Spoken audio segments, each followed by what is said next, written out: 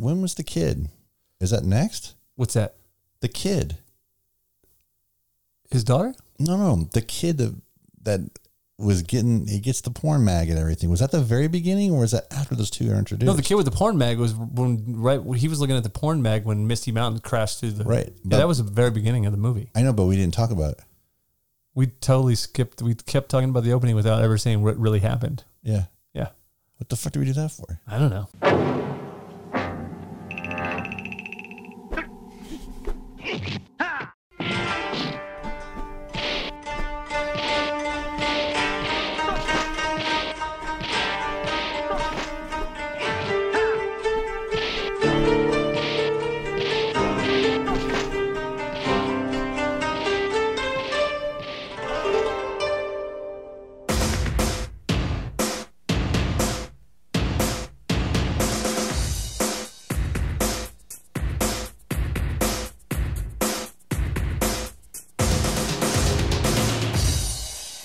Welcome to Karate Garage. I'm Corey Culp. I'm Freddie Woff. Wee! Woo! God, is this our first Shane Black movie? It is, man. Shane Black. Shane Black. We have for you today. Fuck, I love this awesome movie.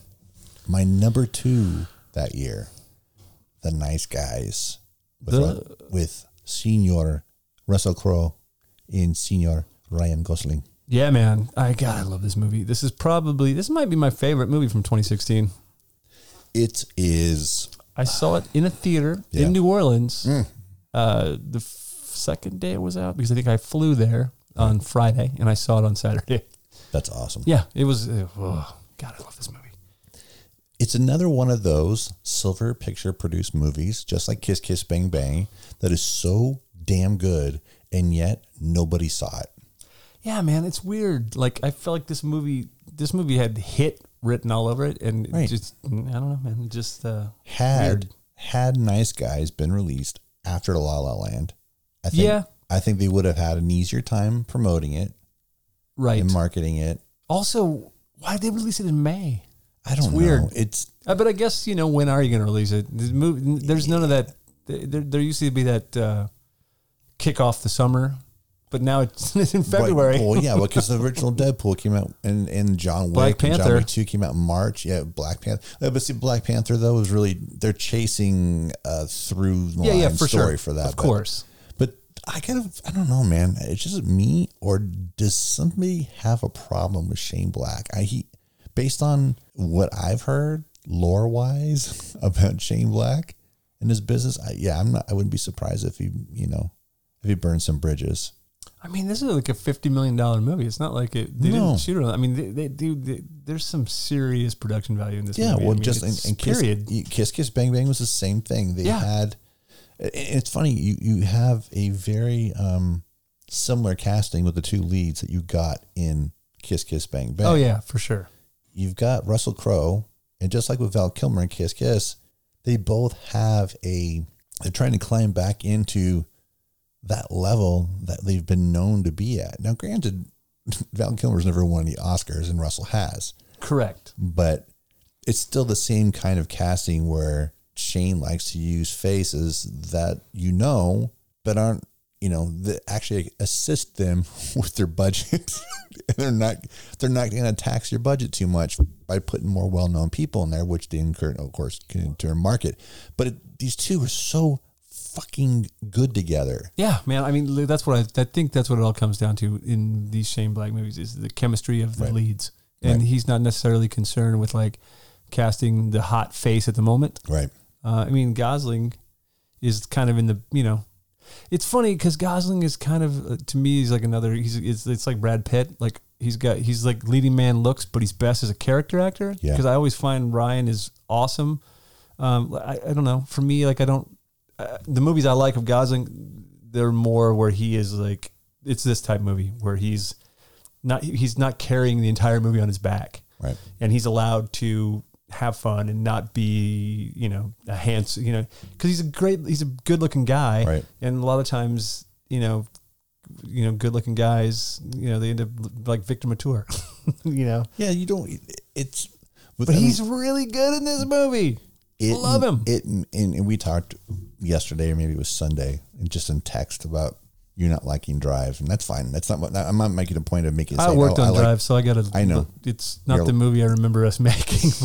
There's allowed. things I don't like about it, but yeah, no, I don't. But I'm bringing it up because there's not very much that he's done that I don't have, a liking for or all the way to loving for. But like to your point, Blade Runner 2049, he's not the only person carrying that movie. He's not carrying the movie all on his own. Obviously, Harrison's in there and Jared Leto and other people. But just like those movies, the main focus is this chemistry between Russell Crowe and Ryan Gosling and character actors surrounding them. By the way, I want to jump ahead.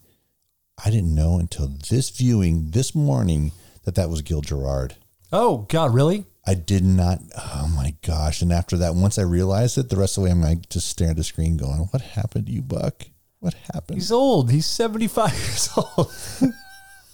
But maybe because I hadn't seen any recent pictures for him and seen, I'm like, oh my God, he's bald. What happened? Oh, well, he was always, look back at Buck Rogers. It doesn't surprise me that he was. No, it's true. It doesn't surprise me. He had that, his hair was like kind of always, it's like that 70s hair. Like, it's weird. It looks like it's very fine, I would say. He had fine hair even back then. He had a lot of it, but it was fine. Him and Lee Majors. Yeah. That's what I'm saying. But yeah, man, weird, right? Gil Gerard, that was great.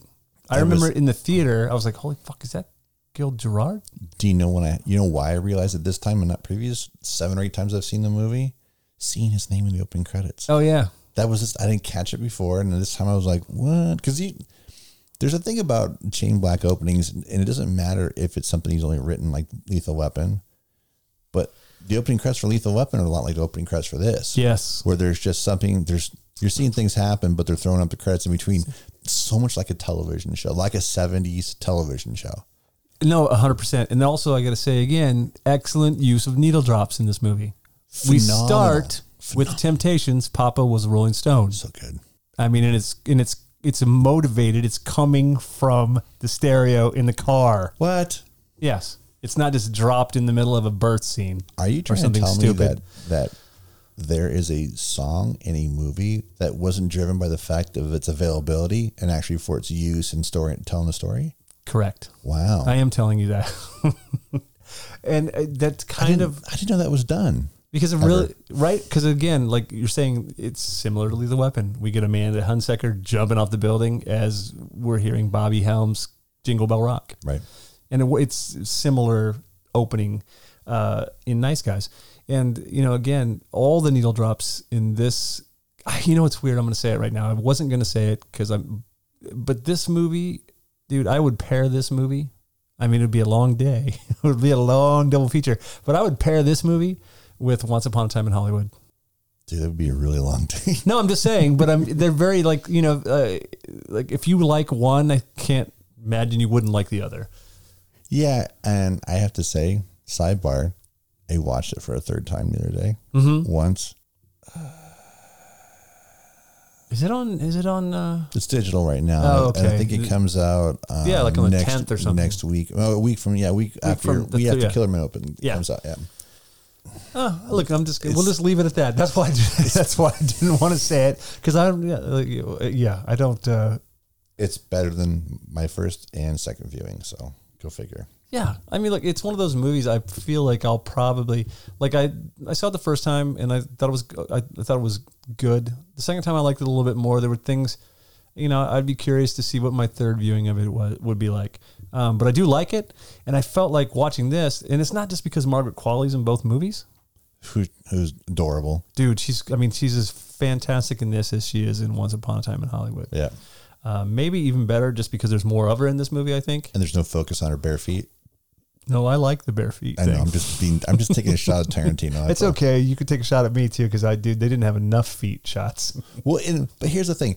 Out of those, I mean, I'm going to just stay on there just for long enough so we can talk about her. At least Tarantino's obsession with feet, works in 1969. Yeah, for sure. Because nobody's wearing shoes. Yeah, and that's just seeing her bare feet fits within the 1969 whole free spirit kind of. Yeah, man, nobody was wearing shoes. Nobody was wearing shoes. Right. In this movie, she's just adorable. Well, the whole movie kicks off with well, how will we start this? Our first introduction is to Jackson Healy, right? We meet, which is played by Russell Crowe. Do we see him first? Yeah, I believe so. Yeah, because we're getting a little VO from him. There's a voiceover. Let's pretend like I saw it this morning. Yeah, there's a voiceover, and he's talking about how he makes a living. He's just a dude that takes money to beat people up now, man. Yeah, and he follows this little girl, 13 years old, and we're getting a little voiceover from him talking about how kids are fucked up these days. Messed up these kids are, and she's getting in the car with some 30-year-old dude. Because he's got good weed. Because he's got good weed. He follows them back to his place, to the pedophile's house. He's on a stakeout. He's kind of waiting for things to cool down. He's just sitting off to the side while the dude's inside with the 13-year-old girl, and he's just eating peanuts and throwing the shells under the guy's car seat or through the open window. Yeah, this might be one of my favorite Russell Crowe performances. Oh, dude, he's so good in it. That's saying a lot because I love him in almost everything. And this goes back to what we were saying before, about with Kaminsky method or anything like that. You don't think you don't like somebody based on his historical performances, whatever, or whatever it is that this is. And then I'm going to agree with you. This is my favorite Russell Crowe performance. I can't even... Performance, yes. Coffee. I mean, he's great in it. I mean, dude, it's just his reactions, the little nuances. I love the fact that we're cutting back and forth between him throwing the peanut shells in the car and we're sitting and he's in, and inside this creepy 30-year-old dude is smoking a joint with a 13-year-old girl with braces on and short shorts and he says, "I'm the man," and she's like, "You're the man. You're the man." And Am I then, the man? You're the man. Thank God she got up and left because they must have either already done what they were going to do. I'm glad they didn't get into showing it because that would have been a little too weird. Although the movie definitely doesn't shy away from weird sexual Los Angeles 1978, which is all the better for it. She gets up, she gets on her bike and pedals away. Right. You already know she's 13 because they say she's 13, but then she gets on a bike that says she's 9. Yes, totally. Just to kind of sell the point. Just sell it to how fucked up this guy is. So then Jackson Healy makes his way up to the door, knocks on the door. Guy opens the door and he says, "You the man?"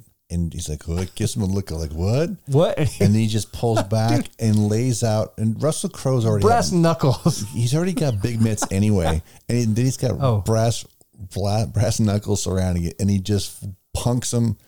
"Stay away from little girls," and walks away. Yeah, dude, it's the greatest thing ever. I'm like, yeah, dude, I wanted to say, I literally think I might have yelled in the theater at that moment. It was so great. And when he punches the guy, it's just a comma, and then he puts a period on by saying, "Stay away from little girls." And I'm going to say, dude, I know firsthand, Russell Crowe his hands are like a baseball glove. They are. He put his hand on my shoulder, dude, and it's like, he's got big hands, so I would not want to be hit by his hand, much less his hand wearing a giant pair of brass knuckles. When I saw it in the theater, I thought, where did they have to get those brass knuckles custom made? Oh, they did, for sure. He has brass knuckles, but he seems like, you're corroborating what I had already felt. He's got the kind of hands that don't need them. Nope, dude. His balled up fist is the size of a softball. I'm just gonna say. So if you took a softball and you melded it with a pair of brass knuckles, go hit yourself in the face with it. That's what it's like. That's awesome. Yeah, it's crazy, man. Right. So look, that's our introduction to Jackson Healy, and that's our introduction to the beginning of the movie. Right. Now we cut to Gosling. Right. Sitting across from this crazy lady, or a potential client.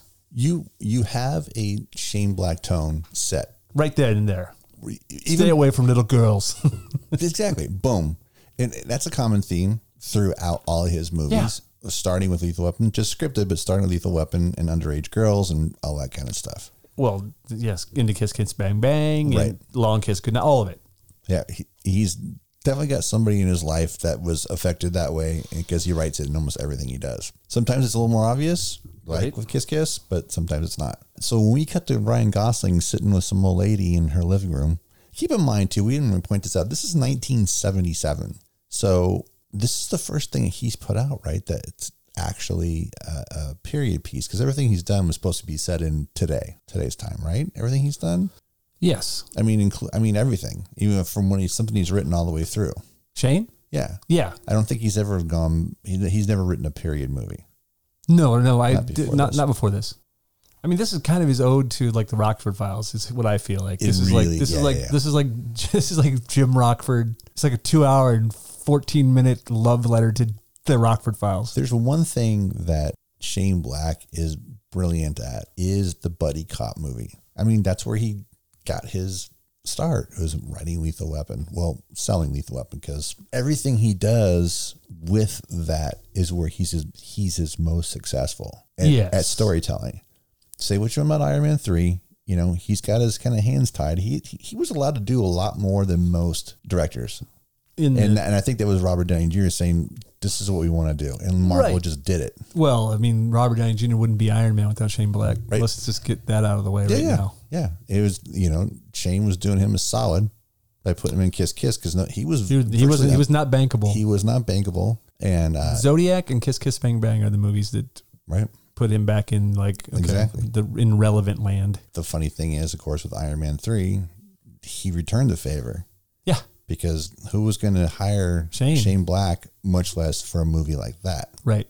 So, yeah, this movie's set in 1977. So the decor you saw it a little bit with the intro to Russell Crowe with the cars, and they're kind of selling that a little bit, but you can kind of get away with it. There was no focus on the cars. But once you're sitting in the living room of this woman, yeah, man, you're realizing that, oh, this is a dated piece. Right. I mean, you get it in the opening. It says it's 1978. Oh, do they say that? Yeah. And then also the 1970s Warner Brothers logo at the beginning was kind of 77. Because they were showing off the 1978 cars. Yep. But they give you that in the beginning. Right. And also, I forgot to point out that amazing beat up Hollywood sign long before it was fixed.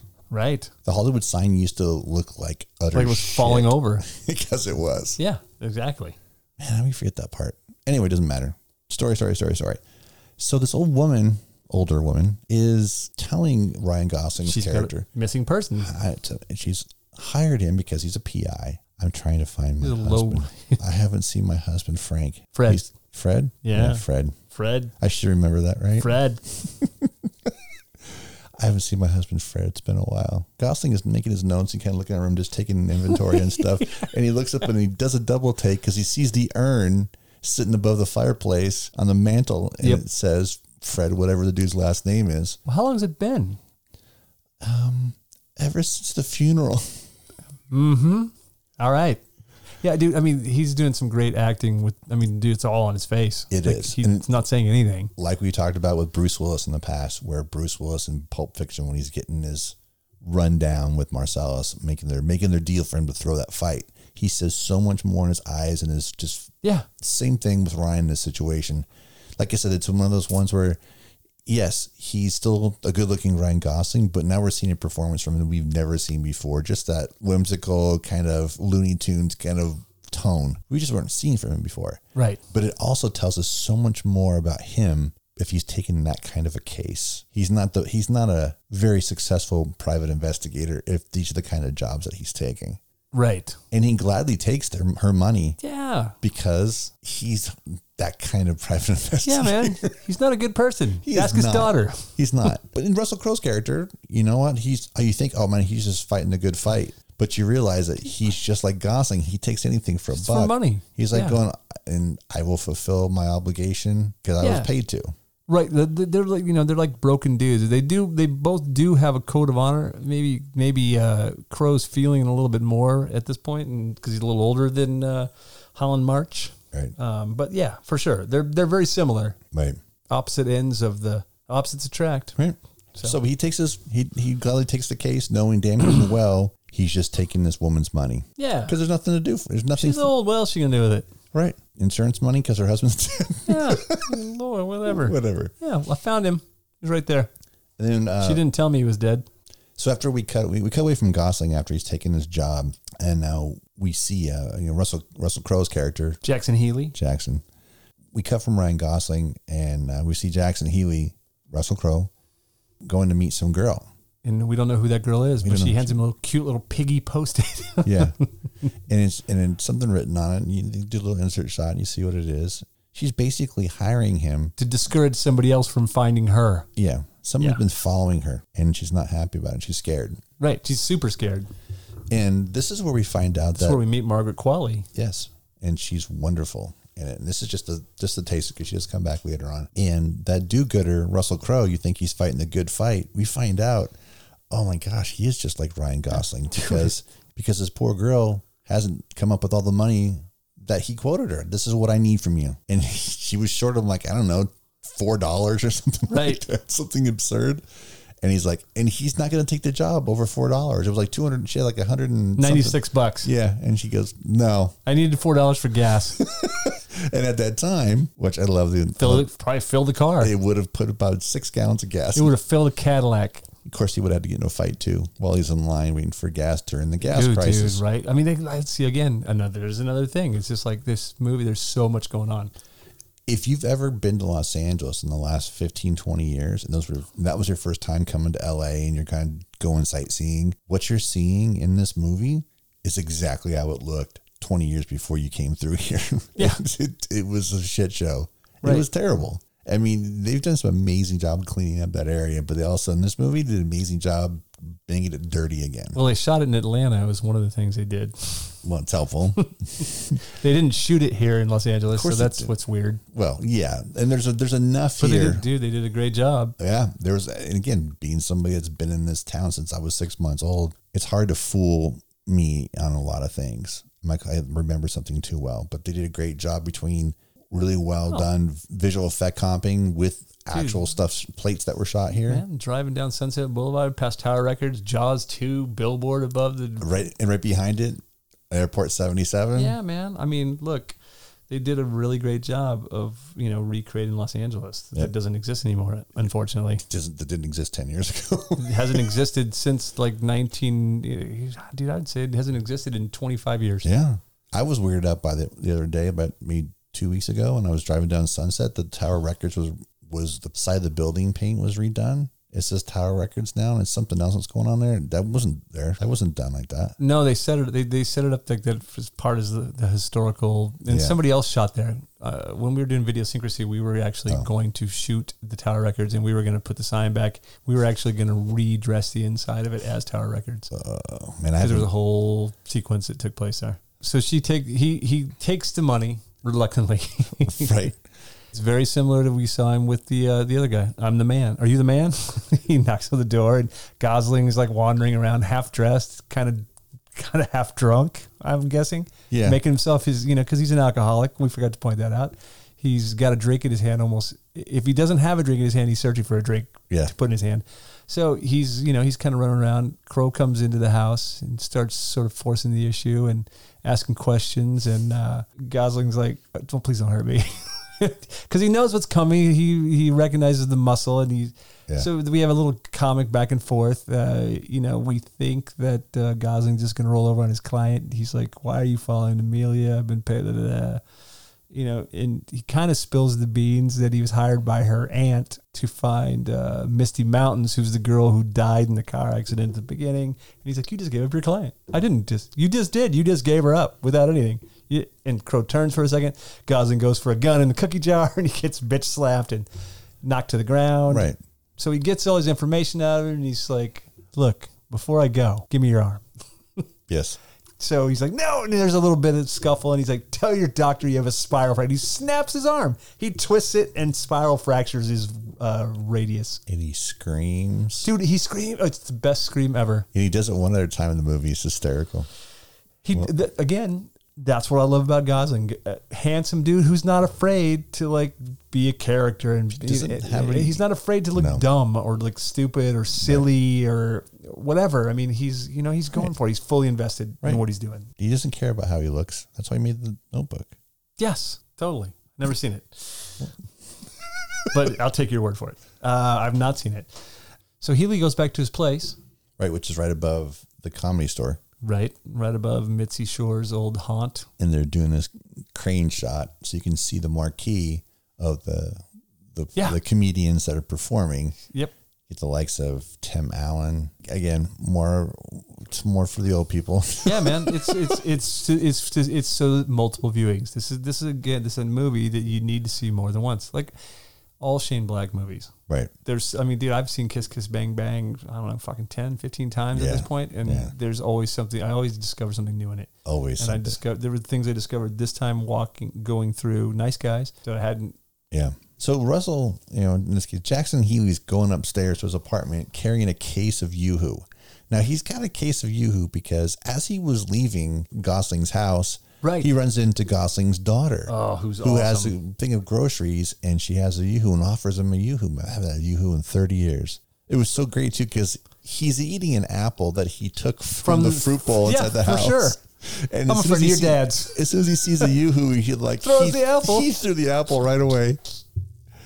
But so he's back in his apartment carrying his Yoo-Hoo. Obviously, it's a great some foreshadowing to the relationship between the daughter and Russell Crowe's character. Because they have such a cute little moment. Yeah. Where, So he's carrying this case of Yoo-Hoo upstairs, and there's somebody waiting for him. And it's actually more than one person waiting for him. Two guys. Two thugs. Who are those thugs?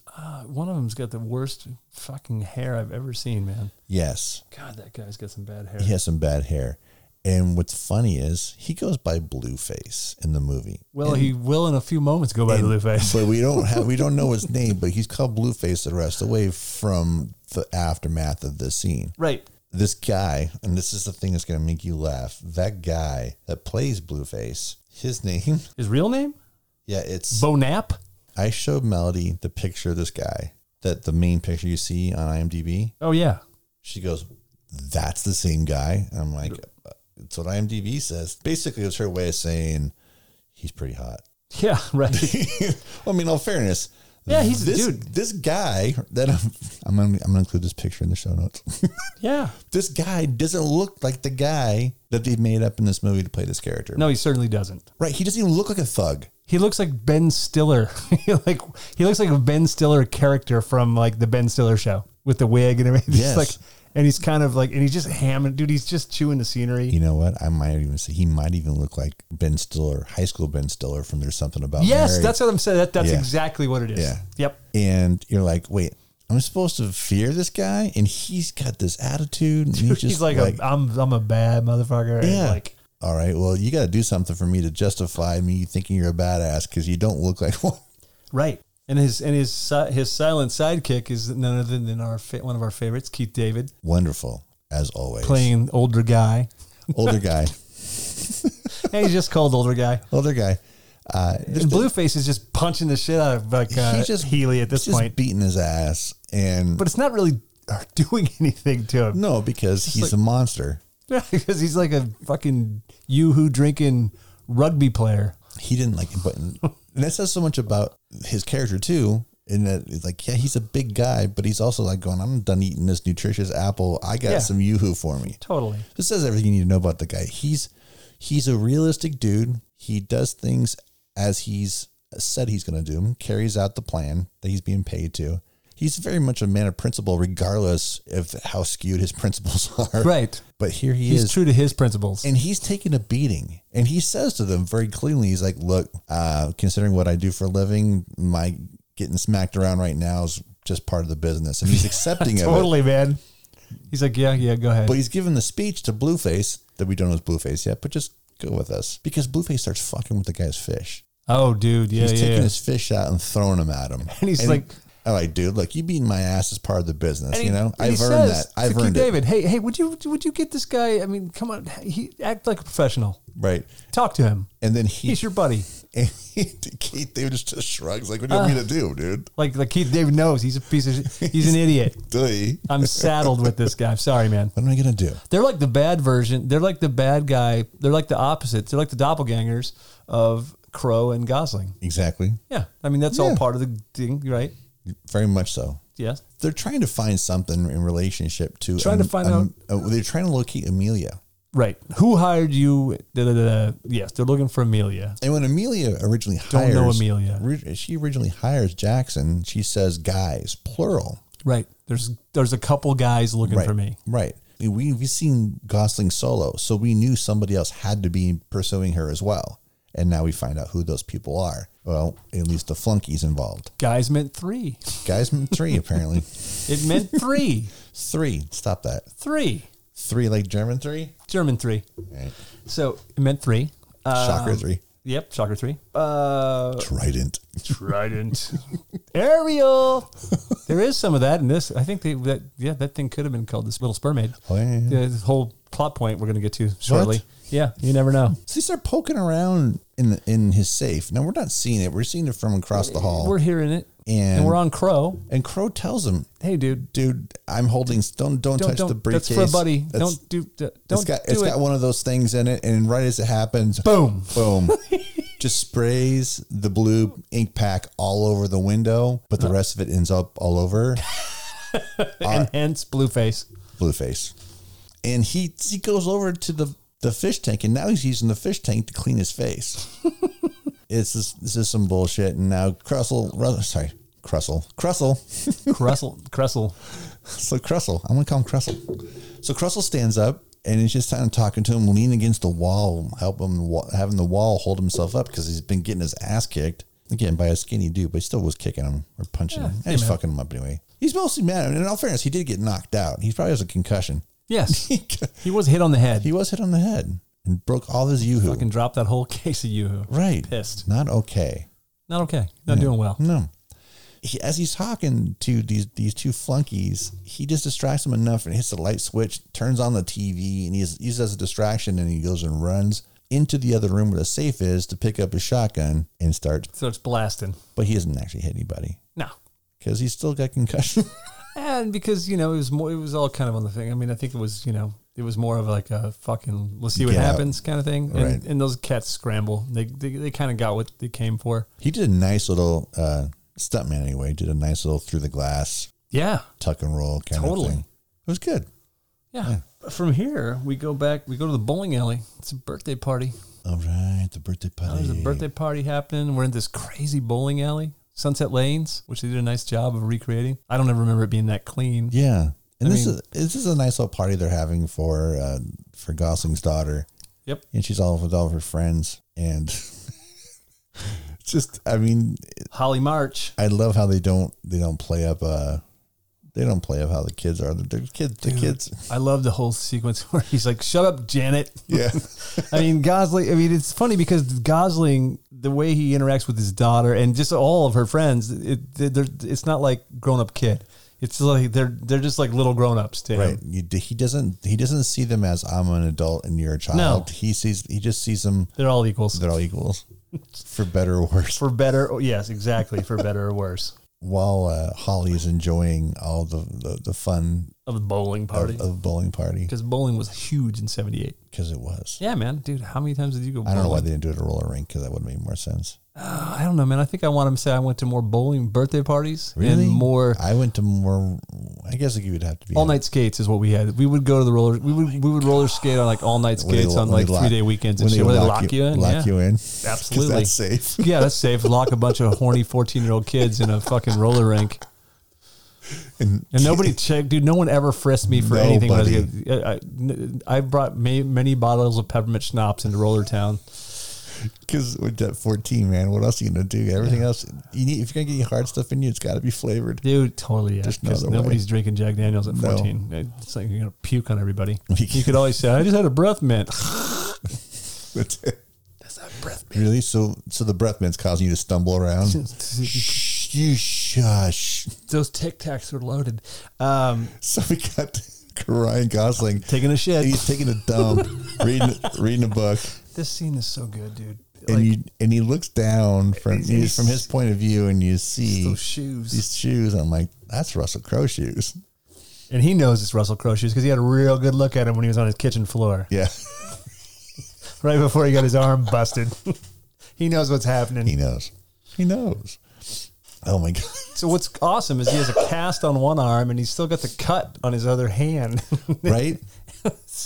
He's reading a magazine. His pants are around his ankles. He's a mess. And I know we kind of explained what kind of a doofus Ryan Gosling is, but to add to that, when it was a search for Amelia earlier, he was trying to get some information. Hey, did she use a credit card when she's in, hitting up this bartender, and he's not going to do him any favors. So when the bar closes, Ryan Gosling goes to break into it, and he's doing this great little voiceover thing, and then he wraps his handkerchief around his hand because sometimes you just got to get bloody, or something that's not bloody, but sometimes you just got to get dirty. And he goes and punches a hole in the small pane of glass in the door, and he cuts his wrist open, and he's literally dying, bleeding out.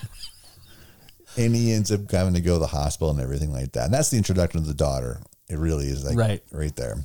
But the reason why I'm bringing that up now is because the whole scene in the bathroom is more of that clumsy physical comedy. It's just something we haven't seen from him before. So the two things just really sell it great. And he's just struggling with keeping the stall door open while he's trying to talk to him at the same time, and have the magazine covering up his junk. And it's just... And he's trying to keep the gun pointed, and the door keeps closing in the fucking magazine. Good, and he's like, God, and he's like, turn around. He's like, there's a mirror. So Crow turns around. He's like, now he's looking at him in the mirror. Do you want me to close my eyes? Close them. So they cut to them sitting down in a booth at the snack bar. Russell Crowe wants to hire Ryan Gosling and his superior private eye skills assist in finding Amelia, because now he's got a real reason to find Amelia, because... Well, he's also pissed because these two guys broke into his house and kicked the shit out of him. For this girl. And the reason why they tracked him down and beat up Russell Crowe for is because he's already interacted with her, because he took money from her to go stop these guys from following her, which he assumed was just Ryan Gosling. Right. He didn't realize it was more than that. And these guys know that Gosling is looking for her as well. Right. Well, he's not looking directly for Amelia. He's looking for Misty Mountains. And he's looking for Amelia because she's a person of interest, as we've heard. By the way, Misty Mountains is the one that dies in the beginning. The porn actress. The porn actress. Yeah. Touchstone here. So they're sitting there kind of having a conversation, right? And then Holly walks up, and then she goes, and then she does this, psh. And she goes, I'm giving you a rim job. Rim shot. There's big difference. Rim shot. And Crow's just looking at them both. Uh-huh. And then, you're the guy who beat up my dad. Yeah. Sucker punched. Sucker punched me. Yeah. There's a difference. So they're having a great little moment, but they realize that, hey, we need to work together. Right. But they figure out the finances because Russell is hiring him to do this investigation. Gosling takes $200 a day. $200 a day. Just like Jim Rockford. He goes, I need 3 days advance. He's like, I only got 400. And I'm like, well, then I'm going to give you 2 days worth of work. And if I find her sooner, I'm going to keep it all. He's like, okay, deal. Good. Cause I know right where she is. Right. And they head off to this goofy fucking anti-pollution protest right outside the city hall or something. Is it USC? Is it supposed to be the USC campus? Maybe. I thought it was a college campus, but maybe not. It doesn't matter. I mean, it's either on the medium shots. I kept thinking, I'm like, is that on? What lot is that? It's not. It's somewhere in Atlanta. I know, but I mean, like the type of windows, it made me think it was something on like an old school lot or whatever. It looked like we were on the Universal back lot a little bit, or Warner Brothers. Do you have a bunch of anti-pollution protesters just laying around with steps. Gas masks hanging from their faces? They're all dead, and they're trying to find Amelia because this is her group. This is a group that she founded. This anti-pollution group. And as it turns out, she's not there. No. But who is there? Chester. Chet. So, hey, which one of you cock and balls wants to make $20? Dude, and immediately his arm just goes up. It's so good. So off they go, and Chet's in the back seat of the convertible, and they're taking him to Amelia's boyfriend's house. Dean. Right. Whose house is, but they get there and the house is torched. Burnt down. And he goes, oh yeah, that happened a few days ago. Happened about 4 days ago. Yeah. Yeah. Amelia, he died. So we find out that Dean, Amelia's boyfriend, who was a filmmaker, and he did experimental film making and all that stuff. Talking about how the lab went up and blah, blah, blah. They had too much film stock in the house and then kind of went up in flames. Sketchy. It reminded me a lot of the scene in Lethal Weapon when they go to Trixie's house. Yes. The hooker. Yes. And the fucking house blows up. Yeah. Again. It's just the aftermath. It's kind of a little nod to himself. Shane's not. No. He does that stuff all the time. Absolutely. They don't find a whole lot. They find out that because they kind of get this information from. They start to put the pieces together. And this kid rolls up on his bike. Right. Hey, you want to make $20? You want to see my dick? the Chet goes, hey, tell him what you want. They're going to give you $20. Like, I never said I'm going to give him $20. I already gave you $20. And he goes, so they end up paying the kid. And he's like, well, you know, it's weird because here, I don't know if this is true, but somebody told me that the kid on the bike, right, grows up to be Dirk Diggler in Boogie Nights. is that what someone was suggesting? That's some bullshit. Like, you know, that's... Well, I don't buy it if it's 1977. That doesn't work. I don't know, man. I'm just saying. It doesn't work. That's what I'm saying. We're here to debunk that. This is like a ghost hunter show. We're debunking this Because right I could have sworn he like lived in Torrance. Yeah, I don't know. I'm just saying. Nights. We don't know, but I don't remember where they ended up in anyway. But I always thought it was bullshit. I thought that was just somebody making some shit up. Oh, you know, he's got a big dick. He's like Dirk Diggler. He was like, a kid grew up to be dead. Yeah. If you want, sure, man. That's the thing about film. It's beautiful. It's open to interpretation. You want As to see they're my dick? leaving. No. Want to see my dick? So stupid. It's so funny. It's the best. It's really funny. And Gosling is so fucking put out by it. You know, No. You know what that kid reminded me of was the kids in Bad News Bears, the original Bad News Bears. Absolutely. Tanner. Hey, I'm going to give you an R rating. Do what you want to do. And that's what he would say. That's what a Bad News Bear kid would say in an R-rated movie. Absolutely. Tanner. See my dick. See my dick? No. Yeah, right. So, See my dick's Buttermaker. Right? Yeah, Gosling's kind of Buttermaker-ish. A little bit. A little bit. Well, he's lushy. Right? So, look. So, now what they've put together is that they were making an experimental film. Some guy named Sid Hatrack. The porn guy? The porn guy. Yeah. Yeah. Oh, wait a second. Wait. That's Sid Shattuck. Oh. Well, guess what? I think there's a party at Sid's house. There's a party. Because there's one thing Shane Black loves to put in movies is parties. Yes. And this is a party. This is a party. This is a party. We've moved on from all that. And we got Russell Crowe and Ryan Gosling. They are a cohesive team now. Yeah, they're kind of reluctant partners. Just like every other Shane Black thing. Man. We might not like each other, but we need each other. They don't say it, thank God, but that's where we're going with it. Right. Okay, I point out something fun. I know we're going to cover Lethal Weapon again in someday, but Lethal Weapon is the reason why I started writing. And I must have read Shane's script probably 15, 20 times because it is exactly what a great script is, but also exactly what you don't want to do because you're trying to be Shane Black because he talks to the audience a lot in his script and in his action lines. But it's nothing I'd noticed until 10, 12 times after I read it, where I realized that the initials of the two lead characters are reversed. It's Roger Murtaugh and Martin Riggs. Yeah, there you go. MR and RM. And they're opposites.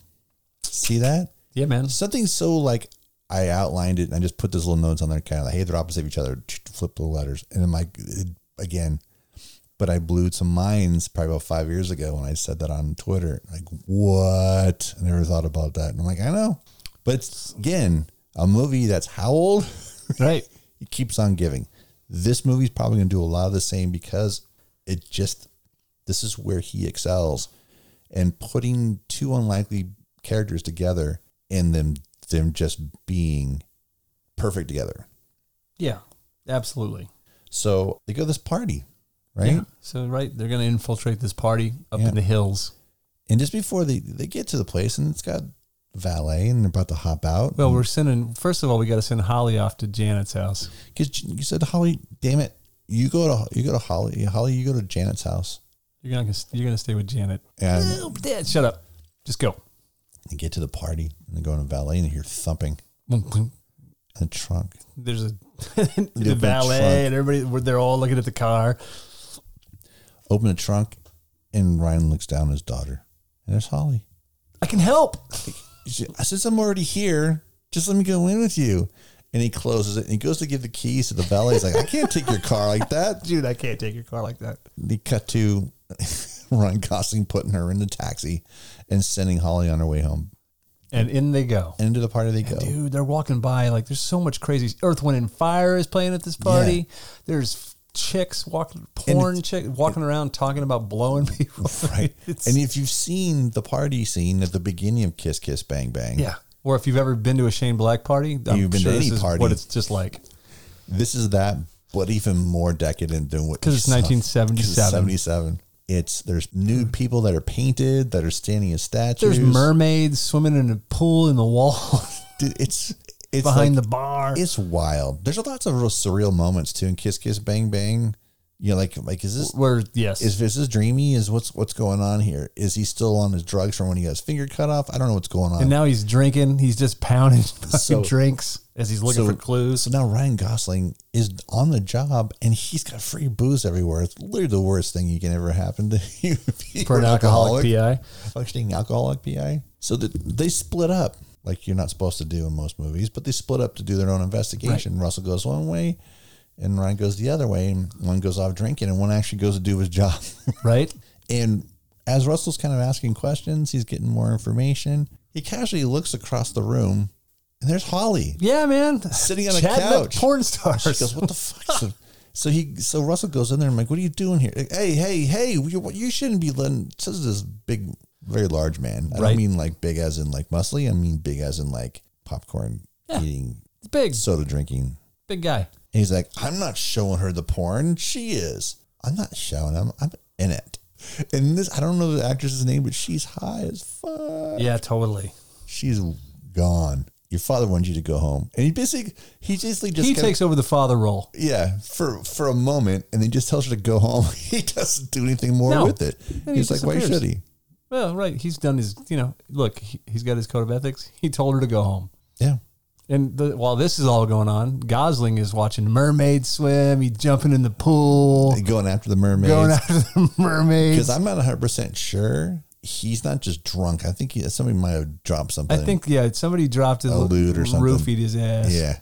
So he's gone. He's gone. So he's useless while Russell's doing all the real work. And he ends up going to the office of, what the fuck's his name? Sadirac? Yeah. Sid Shattuck? Sid. What the fuck is Shattuck? Sid? You said Saul, but I know. Whatever. Saul, Sid Shattuck. Goes into his office and finds, a whole bunch of production. Yeah, there's some bags, there's some stuff. It's bagged up it's like they wrapped a show and like here's the shit from the show. They just what you shoved do. everything You catalog in that room everything because they're gonna have a party. You got reshoots. Yeah. For the reshoots.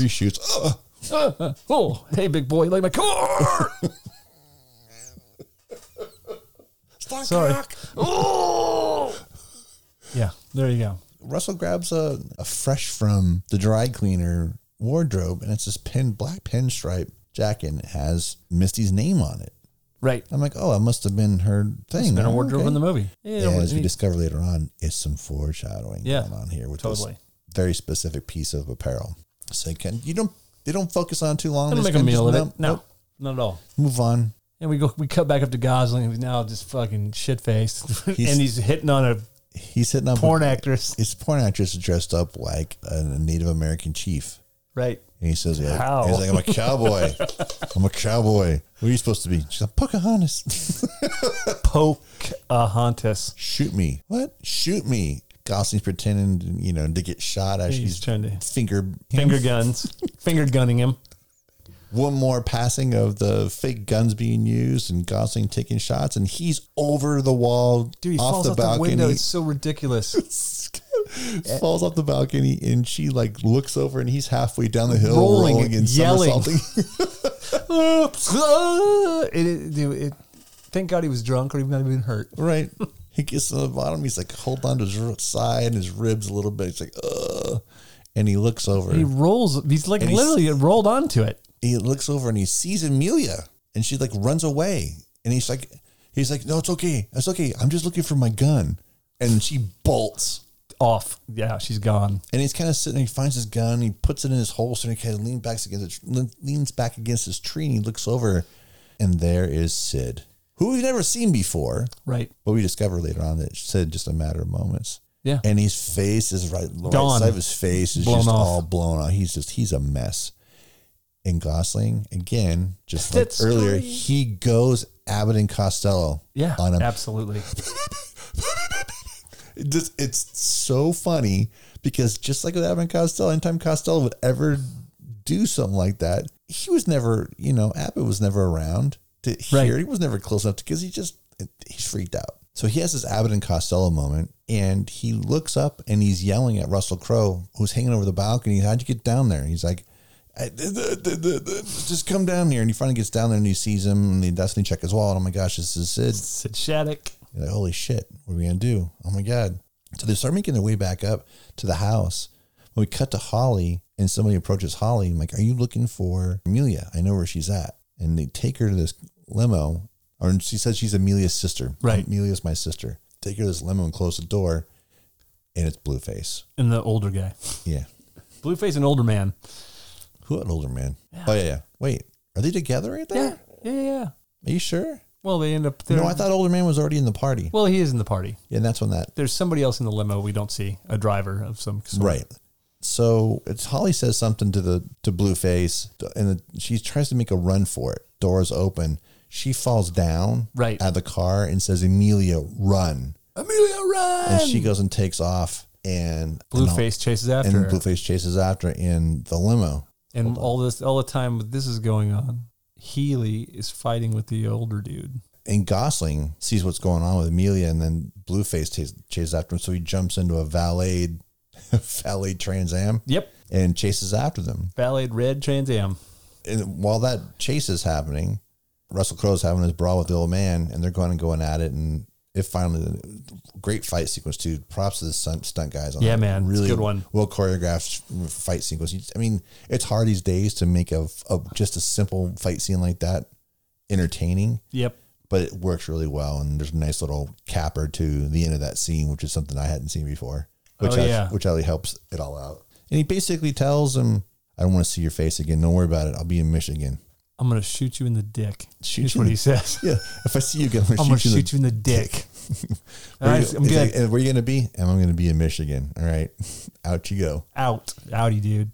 We cut away from Russell and his fight, and we're catching up with him with the car chase. Right. And just like everything else that Ryan Gosling's character does in this movie.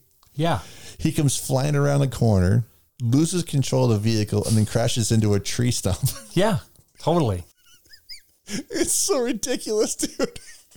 It's just like, I laugh every time I've seen it because it's just so absurd. Because he kind of loses control, and then there's a little extra freak out that he has that actually drives him into the tree. He was fine. He was totally fine, but he fucking spazzed. Yeah, he totally spazzed. It's the tree. He hits the tree, and he's trying to get the car started back up. Everybody's running downhill. And then Russell's trying to chasing after Blueface, who's chasing after Amelia and Holly. Right. And then they get down to the next level of the road, and he's got the two girls. Blueface has got the two girls covered. Yep. And you think they're had, and then they're had, and he tried to warn him about something, and he just kind of like, whatever, you little bitches. Brats. Yeah.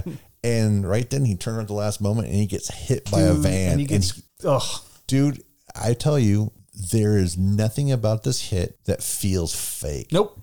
Dude, they did such a great job comping because it's not a CG dummy. No. It's not a physical dummy. They just did a great job of comping in a real stunt along with the fake body getting hit. Yeah. It was really so well done. I mean, we've seen thousands of car hits like that before. But nothing like this. This is it's brutal. And you just feel like, oh, man. So he's laid out and he's bleeding. And this is where we find out about something about Holly. Right. She is empathetic as anybody can be. Even though this dude's chasing both of them and trying to kill both of them, she goes, I can't leave him.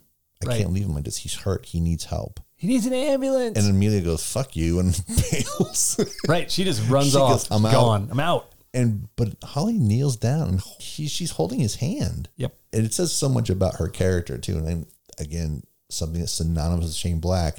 All the kids are always better, so much better than their adult counterparts. Yeah, for always. sure, man. I mean, one of the things I don't want to touch on it too, but dude, the actress is fantastic that plays Holly. Yes. I mean, she kind of steals almost every scene she's actually in. Yeah. But not to digress. But so Blueface, now Jackson shows up on the scene and Holly's like, we need to get in. And he's like, Holly, go for the ambulance. Yeah. Take care of him. Yeah. And then there's this weird little interchange between Blueface and Jackson. And Blueface is giving him business. Talking shit. He's just talking shit. He's dying. The same asshole that raided his apartment is still giving it to him, even though he's dying. And he tells him, don't worry about it. You're going to get yours. Do you ever hear of John Boy? John Boy. John Boy's on his way here right now, and he's gonna fuck you both up. He's gonna kill that private eye. That private cop is what he's gonna kill. That private cop and his little daughter. Yeah, he's gonna kill that private cop and his entire family, which is just Holly. But Jackson is just like, oh yeah, hold my beer. Hold my beer. and you know, and he fast forwards to the expiration of Blueface's life. Dude, he just fucking crushes his windpipe. Yeah. That's it. I mean, he literally just like, fuck you, dude, and he just chokes the life out of him. Don't have a big hand. Watch me crush your larynx. I'm saying that's a larynx crushing hand if I've ever seen one. Right? So like, you know, now Holly comes back with, there's nobody around. He didn't make it. And she's like, she looks over and he's fucking dead. And she looks at Jackson and he's like, she buys it. Because if she didn't buy it, dude, there's no way that she could go on with. Wait, and we come back to that whole scenario later. Again, it expands on, this is more of an expansion on the relationship between Jackson and Holly. So, well, all this nonsense has happened, and don't we meet Judith Kuttner at this point? After all this has happened, we we get dead shit. Everybody who's involved in this experimental film, Amelia's boyfriend, Misty Mountains, Shattuck, they're all dead. Now, out of nowhere, we meet Kim Basinger playing Judith Kuttner and her assistant, Tally. We cut to these guys sitting in an office and they're being berated by Kim Basinger. Right. You two idiots know what you've done. And there's, which is in classic Shane Black. Like I said before, the kids are always super intelligent and much better. Yeah. Much better people than the adults in Shane Black movies. Yep. Women are always stronger characters. They're always more assertive. They own every scene that they're in. Right. Watch anything that Shane Black's done, the woman is always the more assertive one, the one in control of a situation.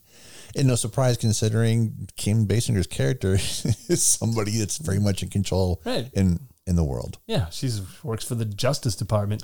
A high-ranking official. And what she's telling us now is that... Amelia's a wacko. Amelia's crazy. She's my daughter. And this is very Raymond Chandler. Yeah. Right? This is all Chandler land. Yeah. She's my daughter. She's crazy as shit. I think that I'd like to hire you two guys to find her. So everybody wants Amelia, dude. Everybody is paying them to find Amelia. So now it's really weird, but we're accepting of the fact that this is a mother and she's worried about her daughter's safety. In the classic bait and switch kind of vibe. Right. Because it's a Shane Black movie. It's a Shane Black movie. Shane Black movies are never, you can never take a Shane Black movie at face value, even until the last frame. Correct. And so she hires them to look after her daughter, to track her down, more or less protect her from the thugs we've seen chasing her down. Blueface and older guy. We have one. And we don't know we haven't seen John Boy, but we know he's coming. We know, and that's the thing. All we know about is John Boy. Right. Because old man's supposed to go back to Michigan and Blueface is dead. Right. So the two thugs that we knew about are not part of the story anymore. Correct. It's just. Or are they? We don't know. We don't know. We have to keep watching. We have to keep watching. Yeah, well, there you go. So what? So Basinger and now and then God Gosling again, drunk, goofy, dumb Gosling. Yes. He gets immediately. Nice, by the way, we should point out too. These guys have been working with hundreds of dollars. Russell Crowe was paying him $400 for 2 days' work, but now, Mama Amelia, she's got her checkbook out, man. She's gonna write a check for $10,000. $10,000, and as she's writing it, he goes, "We'll do it. We'll do it for $5,000. $5,000. We're thinking $5,000, and she tears the check up and writes him one for $5,000. Yeah, and sends him on their merry way. Yeah, because we cut to the next time we see them together is Holly apologizing to Jackson, saying, "Sorry, we were late. We had to stop at a bar." Right, because. Yeah, it's the next day. You don't see the check cashing going on. We do go back to their house that night, right? And there's that whole explanatory scene where Crow basically, because he tells the story about the diner. Yes. Which we should probably talk about because it's right before this. Yeah. So they leave Judith's office. Because Tally says, "Oh, you're the diner guy." Right. Tally says it. Yes. So before they leave Judith's office, Judith's giving him a check for $5,000 or whatever, but at one point in that scene, Judith's assistant says, "Oh, you're the diner guy," to Russell, to Jackson's character, to Jackson. God, fuck me today. God damn it. So Judith paid these guys, but somewhere in that scene, the assistant gives acknowledgement to Jackson, like, oh, you're the diner You're guy. the diner guy. Pay Gosling's no like, mind. the What does that mean? Right. The And we said diner guy. they cut to the backyard at Gosling sitting on the diving board, sitting on the diving board, flipping an empty cigarettes pool. into an empty swimming pool, Just or pouring the world's himself- largest ashtray. working his way through a fifth of whatever the hell he was drinking. Yeah, whatever it was. Jackson comes out there and starts talking to him about their case. For one thing, he's like, and he goes, yeah, whatever. This is where Gosling is sucking a big pity dick. Yeah.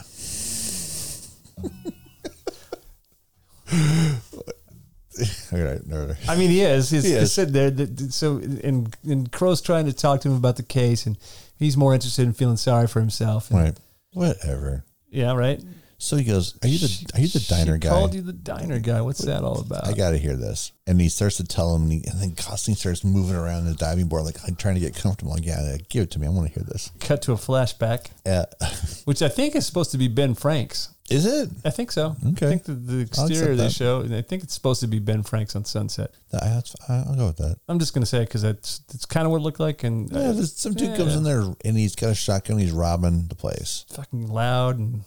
And Russell is just kind of like, dude, in telling of a story and you're hearing his voiceover and what's happening on screen don't necessarily mesh. Right. Because he's kicking the shit out of this dude. Dude, there's one point he knocks the dude down and he grabs the dude by the shotgun and he's just pounding him from the back of the arm bumper, right? He's just like smashing the shit out of him. All while going, I diffuse the situation. Right? I mean, he's explaining it in the most boring way you would ever. He'd be like, and you know he's just mutilating this guy's face. right. We're seeing what's really happening. He's describing his like most bland version, which puts Gosling to sleep Yes. on the diving board. Yes.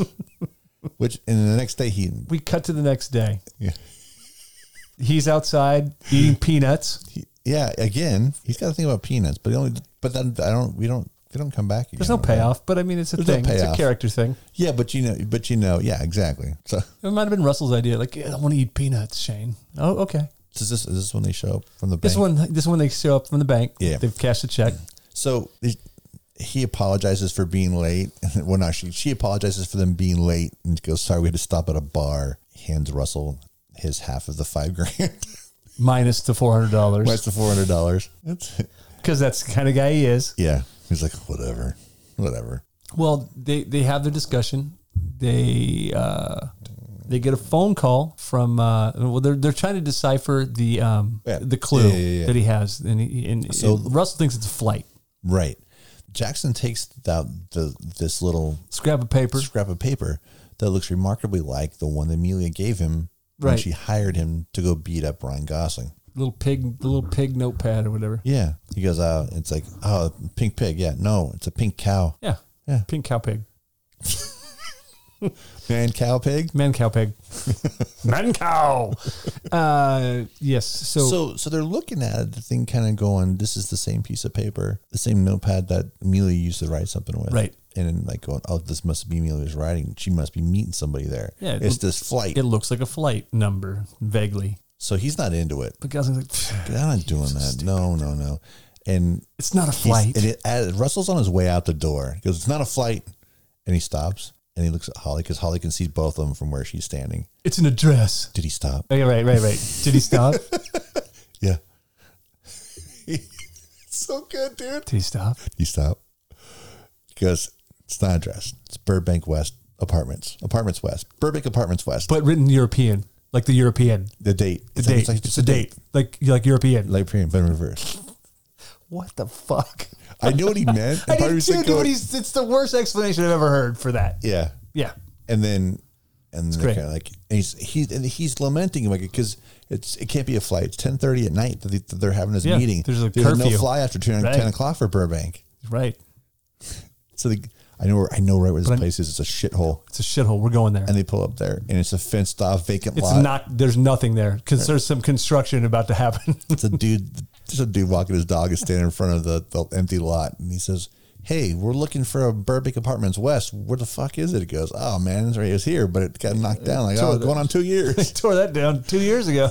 Jackson turns and gives him a look like, "You dummy." You idiot. So they cut to them driving down the street. They're He goes, racing to Burbank. well, he goes, let's go to the airport. Right? So they're driving. He's like going, hey, man, they used to have a curfew. And as they're doing it, the Planes are flying over. And all of a sudden, stop. Dude, and if you've been on Hollywood Way, right? Yes. That is one of the scariest fucking things ever. The first time it ever happened to me, I almost fucking crashed my car. Yeah. It's terrifying. It's low. It's real low. You seen that? I think is it Brazil that has that really low one that flies over the beach right there? Yeah. It's not that low. No, but it's close. But it's pretty low. It's pretty low. Let's put it this way. Even if you had a relatively decent throwing arm, you could hit a plane landing with a baseball. Absolutely could. Just throw it. Yes, you could. That's too low for my my opinion. Mine too. I don't want to be anywhere near that. And if you've ever heard the movie Cripple recording, that's how low they get, and that's not low from where they're at. No. And yeah. So as they're driving near the airport, Gosling says stop, and they cut to what they're seeing, and it's this hotel that doesn't exist. Right. But maybe it did in 78. The Burbank Tower Hotel. Sure, man. It works for the movie. Dude, my dad worked for Lockheed in Burbank. I don't remember that place. I don't remember it ever being anywhere near there either. I'm just saying. I'm giving the movie benefit of the doubt. Right. Because let's be fair here. We don't know that graffiti that's on the back of the Broken Hollywood sign is real. Yeah, we don't. For sure. Sorry. Could be. No. Anyway, so they run into the hotel. Now they're at the hotel and they run up to the bar. They go to a bar and they're trying to get a little information from this dude and said, "Hey, I'm looking for this girl. Have you seen her?" He's like, "Oh man, I just work here." He's like, "I know. That's why I'm asking you. Have you seen this girl?" I love how Gosling fucking literally has no filter for people's bullshit, and he's like, "Yeah, I know. That's why I'm asking you." He goes, "Just tell me where she's at, or he'll stop. And he'll stop. Stop what? And then he just grabs him by the collar. No, by the necktie. He grabs him by the tie and just slams and yanks his face into the bar, which is such a classic move. It is. It's pretty great. And then he's like, "Oh god damn!" The bartender's great too. That guy's funny. Yeah. As soon as his reaction. When they were first approaching the bar door, I was already laughing because I knew it was coming. And he's so, I don't know the cat's name, but he's so funny. But once they kind of get their information, yeah, whatever. They make a reference to that somebody else was looking forward to. Your friend, John? Yeah. He's got a clean cut guy with a mole on his face. Yeah. So they go in the elevator. Do they go that far and say that stuff to him? Yeah. He says your friend, and they have and he's like, I don't know. Yeah, but I don't think they make a reference to him being John Boy. No, I think he says. You don't see the John Boy thing until they get to the house. But right? I think he says your friend John. Yeah, or something like that. So they get in the elevator, they're going up. And as soon as the elevator doors open up, you hear this guy like choking on blood. And they lean over and they look and they're still in the car, but they're just leaning out enough to look. And this guy's like choking because he's had his throat slit. And they look to the right because they hear more commotion. As the guy gets punched back into the view of the camera. All of a sudden, ping, ping, ping, and he gets 3 shots in him. They're like, and they lean back and starts aggressively slamming the close button doors like they're playing Asteroids or something, right? Right. The glass elevator starts going down, and all of a sudden and they look, and then the dude that just got shot goes flying out the window. It's another beautiful. It's exactly like the Misty Mountain shot from the beginning. Yep. It's so funny. And they're like, let's get the fuck out of here. So they hop in the car and they start to take off. And then there's cops coming. So they immediately turn and go down this alley behind the hotel. They're kind of sitting there. They've lost Amelia. They're like, where the fuck is Amelia? All of a sudden, boom. Bare feet. And then she now she's standing on their hood and she looks and sees both of them. And she pulls out a revolver that's way too big for her. And just freaks out and pulls the trigger. And the blowback knocks her on her ass and knocks her out. Right. So they pick her up and put her in the car and take her back to Gosling's. Yes. So now they're back at Gosling's. She's in bed, all cute and laying there in her little yellow dress. And walk the 3 of them. Obviously, Amelia's being carried. She's still knocked out. And Holly's there with her friend Janet. Yeah. And it's like, hey, you were supposed to be here. Well, my sister had to go. Your sister's such a slut. Dude, I love this. This is a throwaway line from Gosling. Yeah, because your sister's such a slut. I know. It's like he's just talking to them like they're adults. Yeah. And that's what's great about this. So they put her down on the thing, Amelia down onto Holly's bed just to kind of whatever. And she kind of starts coming out of it and trying to get some information out of her. And we find out that according to Amelia, that her mom isn't as clean cut and is concerned for her well-being as her mom wants them to think. No, my mom's behind this. My mom's one of them. Right. My mom is the one who hired all these guys to kill me. Yeah. And what we find here is that they were making a porn film, but it was also investigative journalism at its finest. Experimental thing. So they were hired by Sid to make this experimental movie. Right. And this is the one that involved Misty Mountains. It involved Amelia, who apparently shot a scene, and her boyfriend. And Chet. And Chet, who was the projectionalist. Well, but the projectionalist. But Chet was involved. And there's a subplot where Amelia, this whole film was made to screen at the LA Auto Show to kind of to expose to expose the big three. Yeah, because of the smog, because the birds can't breathe. The birds can't breathe. Yeah, or the bees either. Yeah. So basically the whole ploy was not to maybe so much blackmail as it was to just showcase what's going on, how this is hurting everybody. Right. So now it's kind of like coming together like, wait, so old man says he's going back to Michigan. He's going back to Michigan, back to Detroit. So right. Kind of like, wait a second here. Wait a minute. Maybe this is, and just like everything Shane Black does, all those little sub-stories going on, subplots going on. Start to fall in line. Oh, it's not subplots. It's all the same It's all the same plot. Yeah, absolutely. And this is where Gosling's like, hang on a second, I got to go make a phone call.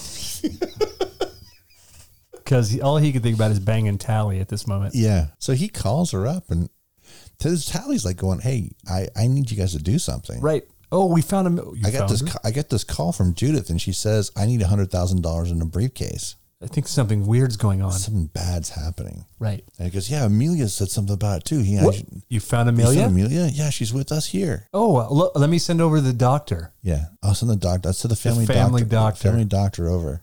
Wow. All right. So just come here. And I feel much better. If you guys take the money. If you take this money and deliver the money. So she shows both Jackson. And he leaves Amelia with Holly and Janet. Yeah. Come on, what's going to happen? Yeah, 3 girls in a fucking nice modern house up in the hills. Right, no big deal. Nothing. So they go meet with Sharon Tate. Damn, dude. In some worlds, nothing happens to her. That's correct. Just like nothing might happen to these girls.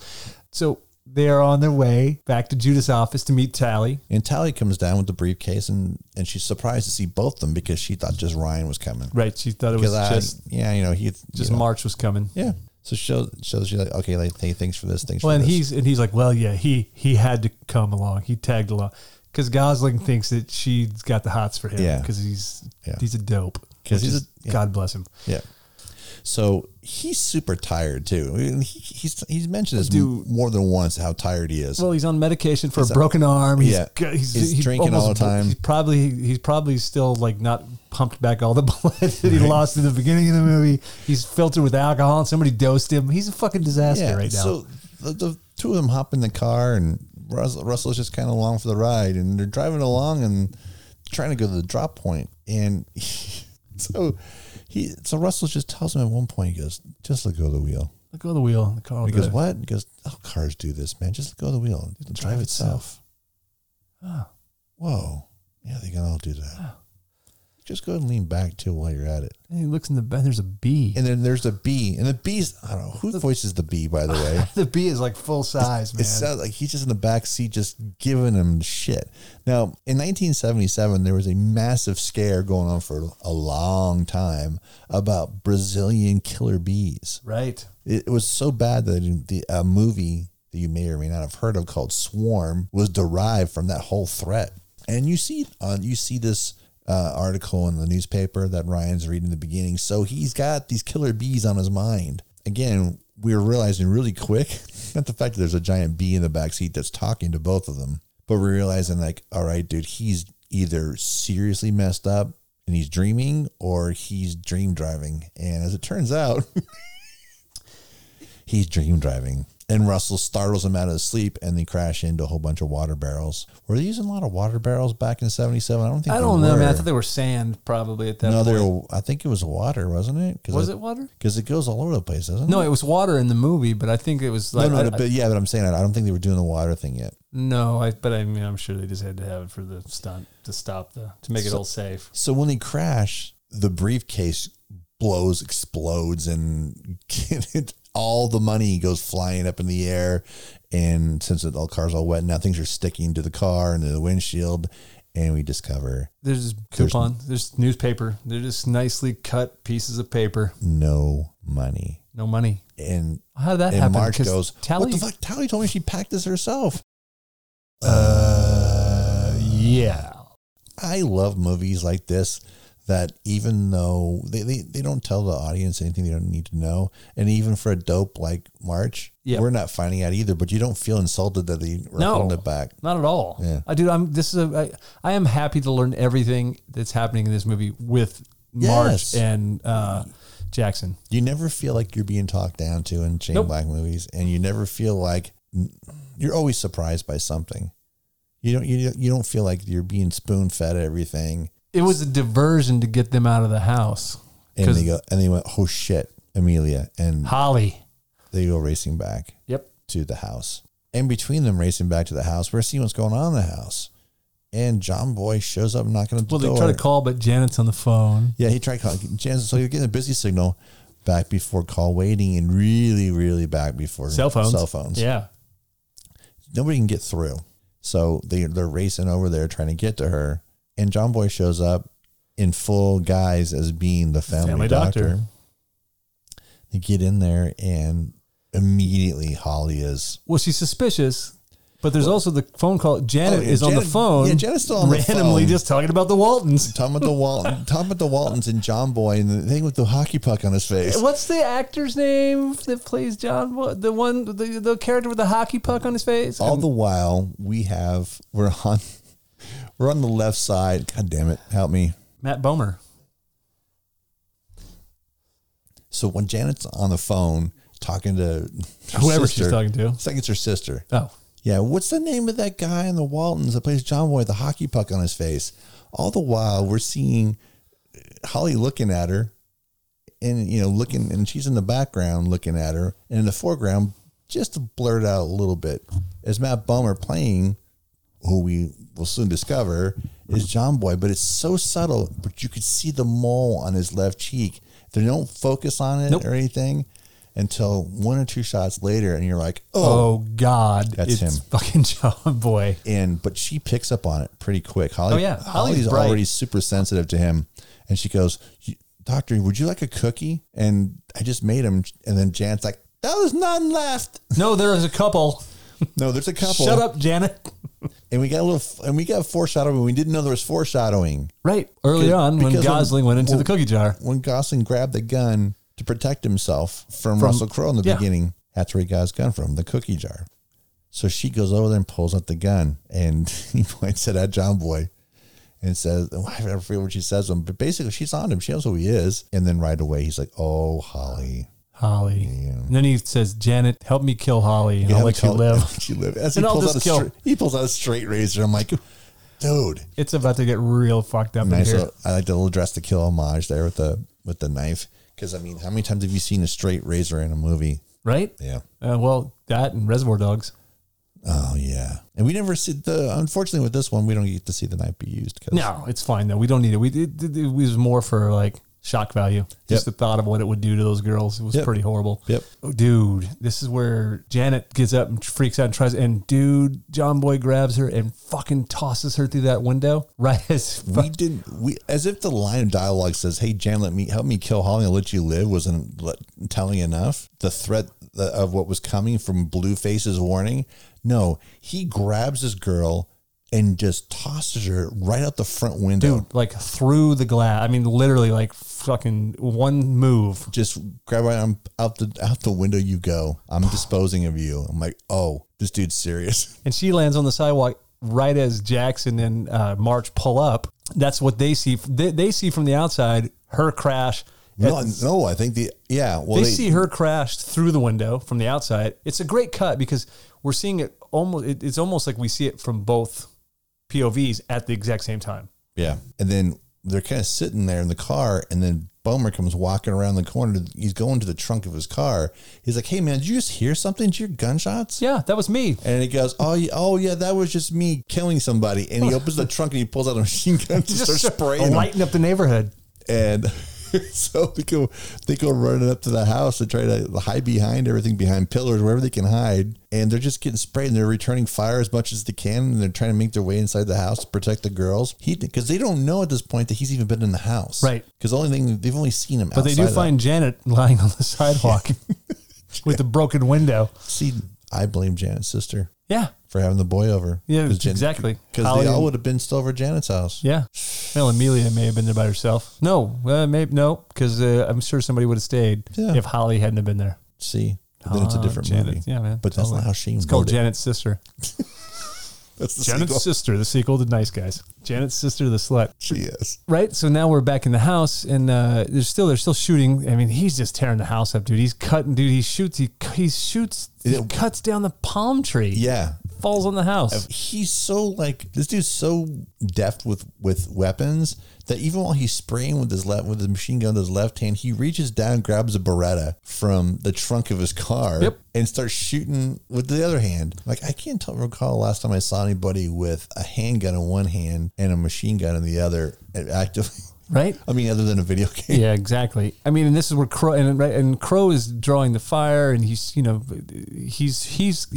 drawing fire while Gosling runs the girls, and he hides them in the closet. Right. The three of them. And it seems like the gunfire is not going to stop. No, and Amelia's just like, man. you know what? I've been on the run. It's worked for me so far. I'm still alive. I'm piecing out. And she out the window she goes, and eventually Bomber gets chased off. Right. And they're like, oh, thank God. And they go, and then Ryan goes to check on the girls. Right. And we see him. Where's Amelia? Oh, she's gone. She's dead. She's dead. Out the window. Ah. Yeah. And we cut to her running down the street. Car passes by her, and she flags it down, and she opens the door and gets shot in the face. Dude, I was like, what the? I remember seeing it, and I was like, what the fuck just? Because Bomber sees her run out, and he goes, oh. But I didn't even make the connection the first time I saw it. I was like, there's no way and they fucking killed her. I was like, what the fuck? And I forget that it happens there, but Bomber sees her run out, and he just kind of goes, oh, because she doesn't know what he looks like, but he knows what she looks like. Yeah, exactly. And he just kind of goes, oh, and he goes, I need some help. And it's like,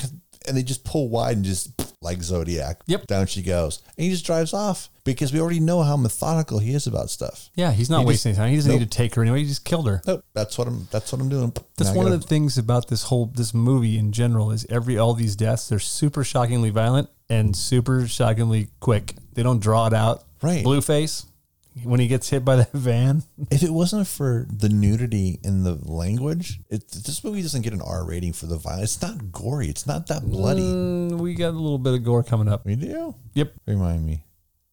When we meet up with old man again. I guess so. Oh yeah, that's fair. Oh yeah. Yeah. It gets there. It is. That will get you an R every time. Clicked, that one clicked. piece. So okay, so hey, like, come on, but it's super far away. Sure, it is. Still on the roof.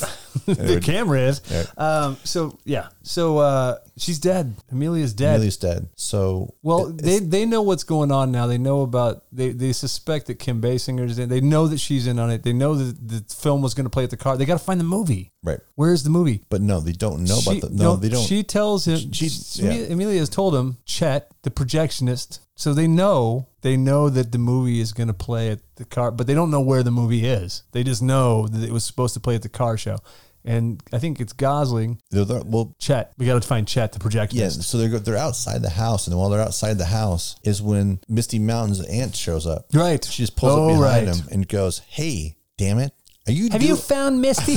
Are you doing what I'm paying you to do, you stupid son of a bitch? I'm telling you, I saw her across the street. Right. I saw her when I drove by. I saw her. Take us there." So they go to Misty's house. Right. And they're and she's still explaining to him, I saw her. She was in this pinstripe. And there was a desk right here, and she was sitting there behind a desk. And then Jackson says, I saw a piece of wardrobe at pinstripe jacket. Yeah, I saw that. So then Ryan's like going, oh, and he starts fumbling around this tabletop, and he's kind of reaching around like, what are you doing? All of a sudden he hits a little button. The tabletop splits open. Projector pops up. And the projector pops up. Yes. The projectionalist. We got to find the projectionalist. And then it's starting to hit them like, all right, so you did see your aunt. I mean, you did see Misty. You did see your niece that night. It's a projection. But you saw this. And she's dead? For the first time. I felt bad for the old lady, honestly, dude. Really? I was like, oh. For the first time, ever, Ryan Gosling tells it like it is to a client. Yep. And he has no bedside manner. None. Your niece is dead. She's dead. I've been taking your money. She's dead.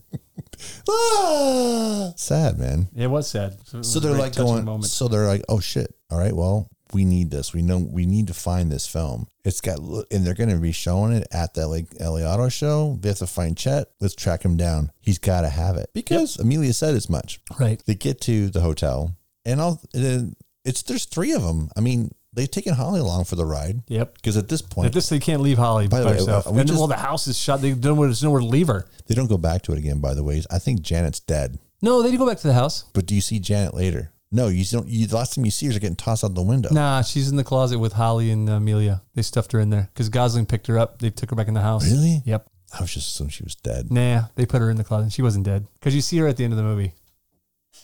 Edit. So the three of them, Holly and March and Jackson, show up at the LA Auto Show. Yeah, man, this is big, dude. What a great set piece this is. And I, by the way, I went online trying to find out, because to see what the auto show looked like, to see if they recreated it. No, I wanted to find out the date because we mentioned before about all of Shane Black's movies take place at Christmas time, and I was trying to verify when this was. The auto show is usually right now because it's going on right this minute in Los Angeles. It is, but usually it was late December and carried into January. That's what it used to be. It only changed maybe like 8, 9, 10 years ago. So maybe this is a Christmas movie. I couldn't find any kind of information anywhere. But here's the thing. There's no Christmas shit anywhere. No. None. So unless they cut something out, this is the first Shane Black movie that I'm aware of written or directed by him where it's not Christmas. Because I'm pretty sure The Predator is at Christmas time. But again, I fell asleep watching it, so I don't know for sure. What I think it is though. But I think my feeling is that it had to have been in the fall at least, because the LA Auto Show, as far as I remember, has never taken place in the summertime. No, it's always been in December. Yeah. Yep. Yeah. I mean, I'm just gonna say it is because all of his movies are. So why? But unlike the auto show and how it's done now, it's not at a convention center. They're just at a hotel. There, yeah. Yeah. And the setup is that we find out that the experimental film that they shot has been spliced in to this presentation video that the car makers are going to be showing off to all the people who are there to buy cars. Right. And this is a time where, from what I can tell, is that this is the auto show, but this is when people are in play at the auto show are rich people. Yeah, man. That's it. People making money. This is not where it was open to the public, where you're paying tickets to go see the latest cars. Nah, man. It's like an event that rich people get invited to. This is a rich people event. There's a swanky bar. There's girls in swimming pool. It's another big party. It's almost like the porn party. Exactly, except for this is super rich people. Yeah.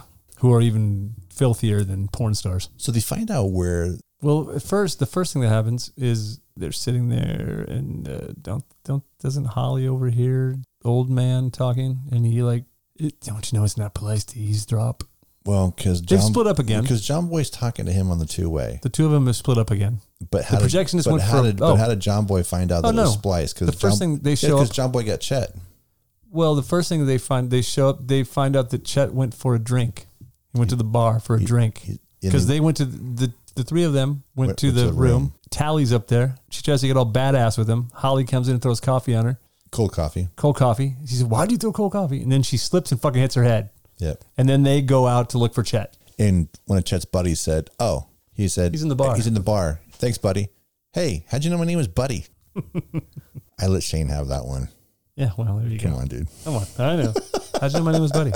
So they make their way down there, and in between them getting down there, John Boy finds Chet in the bar. And he says to him, he's like, "Hey, you the projectionist?" He goes, "Yeah." He's like, "There's a problem. The film everywhere. We need you back in the room." Yeah, something happened. So he takes him and off they go. Where's the David Keith thing happen? Happens right about now because the guys split up. Healy goes off to look for Chet. Right. And Ryan's like, he's not going to be distracted by anything. He's focused. And the bartender says, "You want a drink?" 2 drinks. 2 drinks. Like, oh, well, shit. Free drinks. They're free drinks. They're free, buddy. Oh, yeah. Okay. So while he's doing that, he's sitting at the bar drinking, right? And we don't see Holly, but Holly older guy, is like it was an eavesdropping distance of older guy, and he's on a 2-way with John Boy, and John Boy's just dispatched Chet. He's actually got some information for him saying, "Hey, man, that movie is spliced in the presentation. It's spliced into the reel." So he's like, "Oh, got it." And then he starts to head up to the room, and then that David Keith like stops. He sees Holly. And he sees Holly. He goes, "It's not ice to eavesdrop." So he pulls out the gun. He's got her, and he walks up to Gosling while he's still at the bar. Goes, "I got my revolver pointed at her ribs. Uh-oh. I'm gonna put a hole in her right now. Come with me." And then we cut to Jackson finding poor Chet beaten to death in the trash. He's not quite dead yet. He's fucked up. He's close. Yeah, he's like that's how Jackson finds out. they find out. Spliced. It's spliced in there, so they got to get up there. So everybody's racing for the projection room. They get back up there. Talia's like, she's woken up from her concussion, knocked out, and she's trying to gather stuff up. Right? I don't think she knows. Right? She doesn't know. No, she doesn't know. She doesn't know that the film's in the. And they get to the room, and Keith David, the three of them, right? Keith David and Gosling and Holly. Yep. Yeah. Old man Holland and Holly. Right. The film starts and it's playing. Film starts, and it's.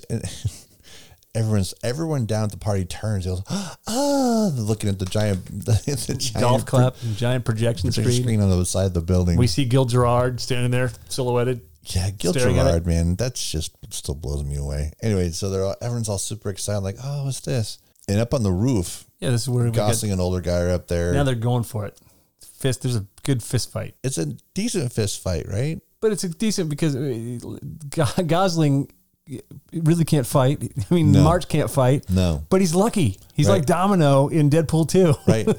And shit just kind of goes his way. And then as older guy starts to go over the side, he grabs onto Holly. Right. And then Gosling grabs a hold of him and pulls his arm away, and they both go over while Holly remains safe on the roof. Right. And they're falling. There's a long fall toward it. And there's a swimming pool. And Gosling goes in, and old man does not go in. Yeah, and he explodes. He explodes in this crimson and the crimson stain on the sidewalk. It is such a. I mean, there's like nothing left of him. Like from that top view, it just looks like a human jelly bean exploded. It's so gnarly. Like someone dropped a jar of jam. And when you watch it, even though it's that part of it's kind of CG.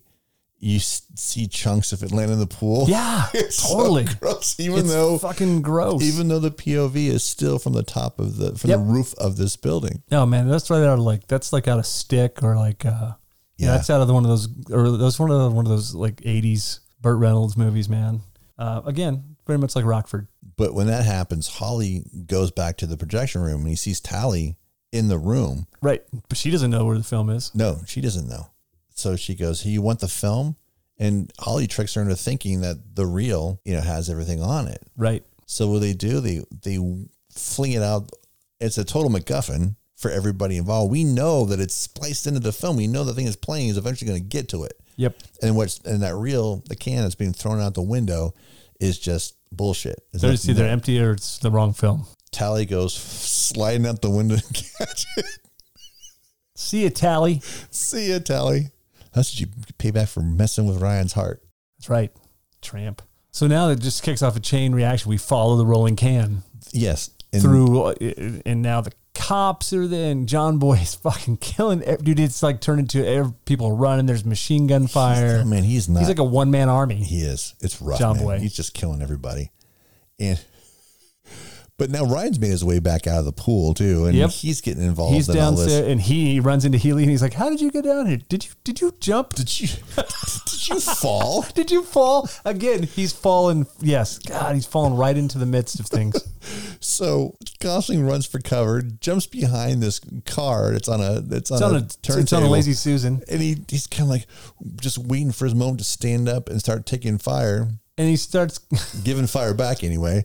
And as he stands, he doesn't realize he's on a turntable. And he stands up and he's like, "Where the fuck did he go?" He's pointed the wrong way. Now he's completely wide open to John Boy, who's not taking shots at him. Oh my gosh, that whole sequence is so hysterical. Oh man, it's super like It gets Keystone Cop, but it's funny, man. It's real Right. fun. I mean, dude, it might as well have Benny Hill music. Yes. And before the gunfire starts, we didn't point out this, the porn portion Just starts. just starts. So you're seeing a little bit of it was going on. So there's Misty Mountains at Yeah. the desk in the blazer. And the reason why we don't need all the BS, we know what's on the video. We know Right. what was shot. We know what it was about. Yep. It's just juxtaposition of what's going on. So, dude,